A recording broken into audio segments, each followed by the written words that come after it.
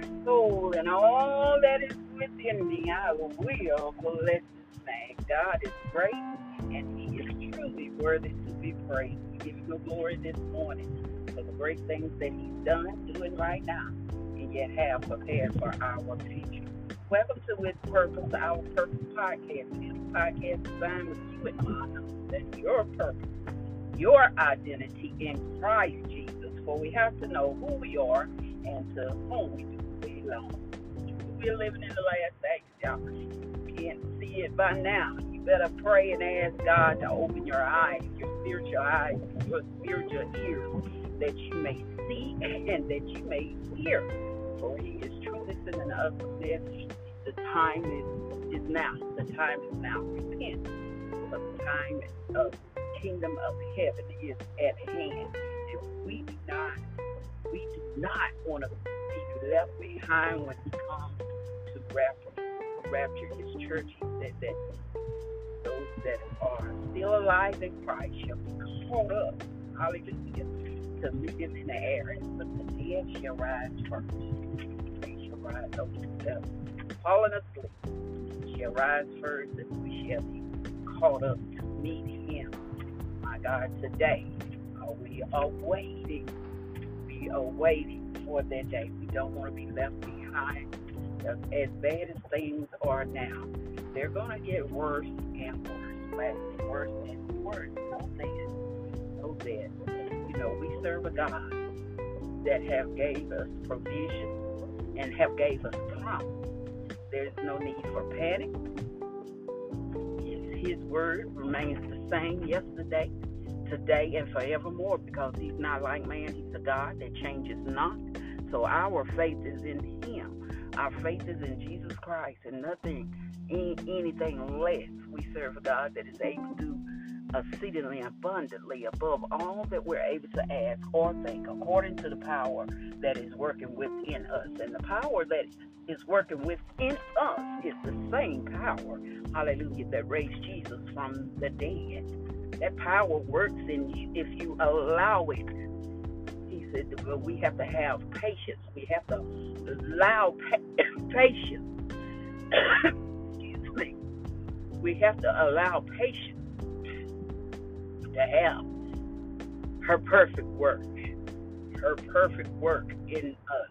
She is maturing something within us. She is growing with us, so we don't become overindulgent in the things of this world, the environment that is around us. We don't let it get in us, but the power that is for us comes from the inside out, and that's when our hearts are pure, our thoughts are pure towards God, and we are in right standing with him, following his word, doing what he told, being obedient. He said obedience is better than sacrifice, and that power matures with us, and then he gives us the same authority, hallelujah, the power and the might of God that told Jesus to get up from his sleep, wake up, and return. That situation that you think that you're dealing with, and you have the power and the authority to speak to it, to give it life. If it's for you and if it's in the will of God and we're going to work for your good, you have the authority to speak to any situation to give it life.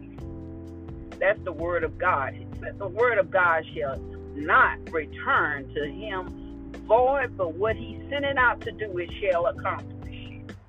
That power you possess. But you got to be trusted with it.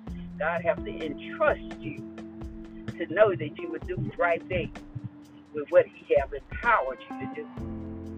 And take patience. You have to have a perfect work in our heart and in our mind, because we'll get out of control when we get in our sleep.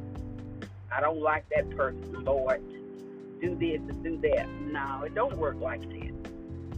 We have to have unconditional love, and that's why the word of God said, remember now that we wrestle not against flesh and blood. We don't fight against people, even though it's hard to see sometimes. but we wrestle against principalities. That's spiritual wickedness. Spiritual is from the devil, and it's not from God. But people are like God uses us.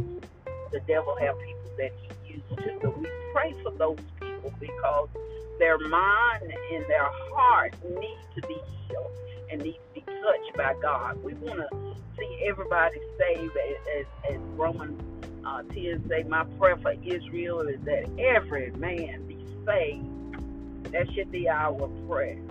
Even though every man might not be saved, but our prayer is that every man be saved. And you have mercy on them, just like God.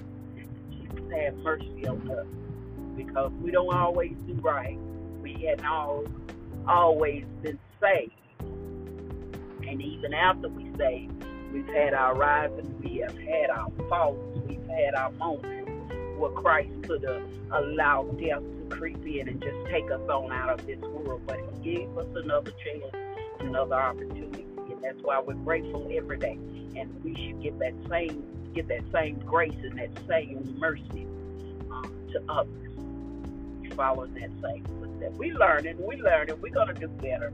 You all be blessed. Be safe out there as you journey along the highways and byways until we meet again.